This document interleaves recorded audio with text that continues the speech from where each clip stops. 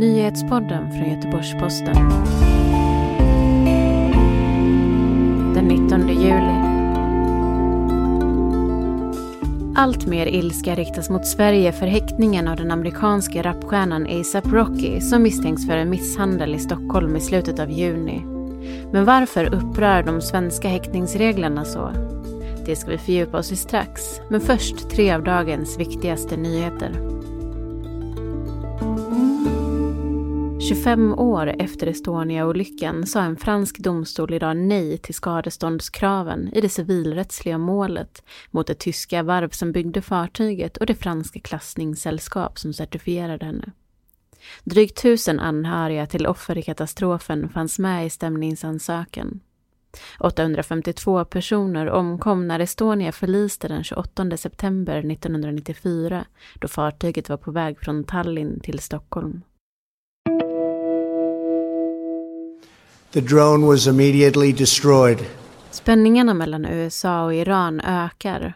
Igår gick Donald Trump ut och sa att USA skjutit ner en iransk drönare som befann sig i närheten av ett amerikanskt hangarfartyg i Hormuzsundet en bit utanför Irans kust. This is the latest of many provocative and hostile actions by Iran against vessels operating in international waters. Iran förnekar att de förlorat någon drönare. Istället säger utrikesministern att USA kan ha skjutit ner sin egen. Sen Donald Trump beslutade att lämna det internationella kärnenergiavtalet förra året har läget blivit allt mer spänt mellan Iran och USA. Översvämningar i Bangladesh har tvingat runt 400 000 människor att lämna sina hem. Efter att monsunregn svämmat över många floder har flera fördämningar brustit. Årets monsunregn har även drabbat Indien och Nepal hårt. I Indien har den översvämmade Brahmaputra-floden tvingat nästan 6 miljoner människor på flykt. Hundratals personer har omkommit i Bangladesh, Indien, Nepal och Sri Lanka till följd av regnen.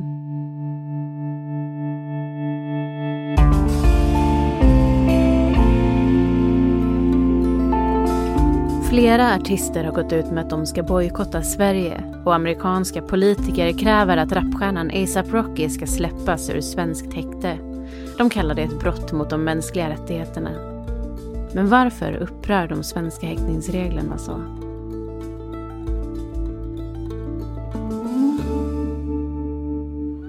Let's do it, man. Free Rocky, man. You know what time it is. Yes, sir.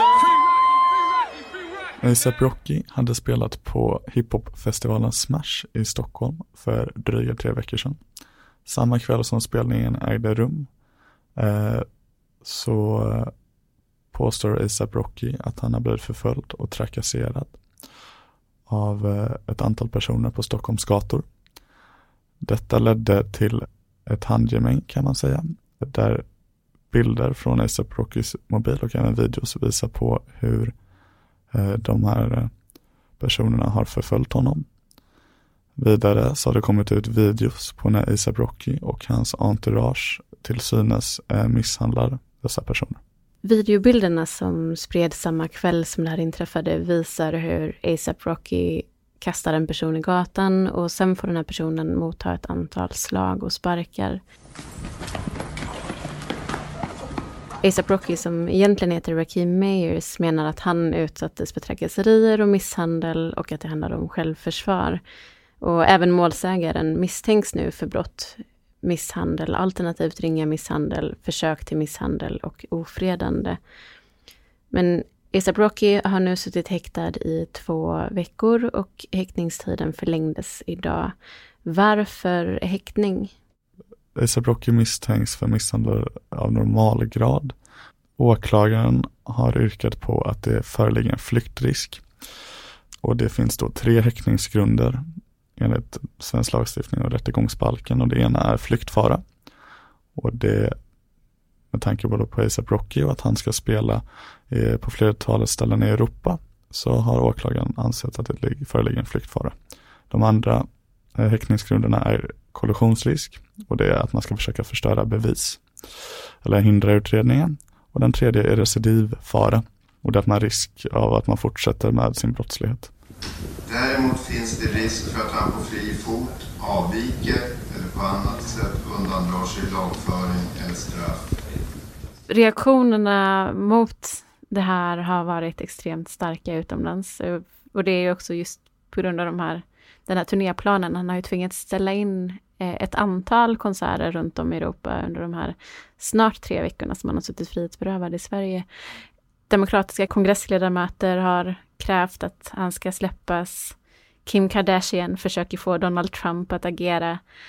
Även från artisthåll så finns ett antal artister som nu har sagt att de ska bojkotta Sverige.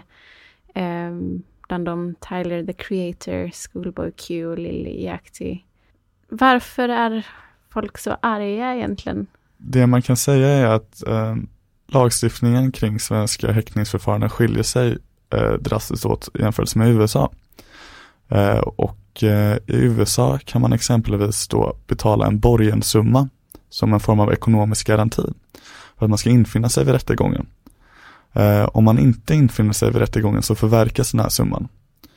I Sverige har vi inte ett sådant system, utan om tingsrätt helt enkelt beslutar att det föreligger tillräckligt med grund för att den misstänkte ska begäras häktad, så begärs den häktad i väntan på rättegång. Och man kan inte på så vis inom situationstecken köpa sig sin frihet i väntan på rättegången. Det har ju funnits kritik även i Sverige mot hur häktningsreglerna ser ut. Hur har den kritiken sett ut? Kritiken har även framförts från internationellt håll, ska man påpekas, från FN. Och inte bara kring ASAP Rocky då, ska vi förtydliga. Nej, utan det här rör svenska häktningsförfaranden stort, och det handlar om långa häktningstider och framförallt restriktioner och isolering. Senast 2016 så var det besök från CPT i Sverige, och det här är alltså Europarådets kommitté mot tortyr eller förnedrande behandling eller bestraffning, en lite längre titel. Och det har varit återkommande kritik, och de har besökt Sverige 5 gånger sedan 1991, och det är framförallt på grund av isolering där det kan råda brevcensur, att man inte får helt enkelt beblanda sig med medhäktade, nyhetscensur och dylikt, som har gjort att man framfört den här kritiken, och det har uttryckt sig faktiskt så som att det efterliknar tortyrliknande förhållanden. Och dessutom så har vi inte riktigt någon gräns för hur länge man kan sitta häktad. Hur? Nej, det stämmer, utan det är så att det finns ingen bortre gräns för häktningstider, utan det är så att tingsrätten har som uppgift att pröva häktningen varannan vecka. Och det här är dock framförallt när det gäller möjligheter för den misstänkta att störa utredningen. Så det är allt som oftast inte flyktfara det handlar om. Och häktningstiden ska alltså stå i proportion till det tänkbara straffet. Det tillsattes även en statlig offentlig utredning 2015 kring detta för att se över häktningstider och då framförallt isoleringen i svenska häkten. Lagändring har uteblivit, och det har inte framförts någon proposition till riksdagen. Men finns det någon politisk vilja i Sverige att se över reglerna efter all den kritik som ändå varit genom åren? Det beror lite på hur man tolkar det. I samband med CPT:s senaste möte i Sverige så framförde Morgan Johansson, Sveriges justitieminister, att det ska vidtas åtgärder mot den här typen av förhållanden i svenska häkten. Men så tillvida att SOU inte har inneburit någon form av proposition ens, så kan man nästan säga inte tagit tag i det här problemet.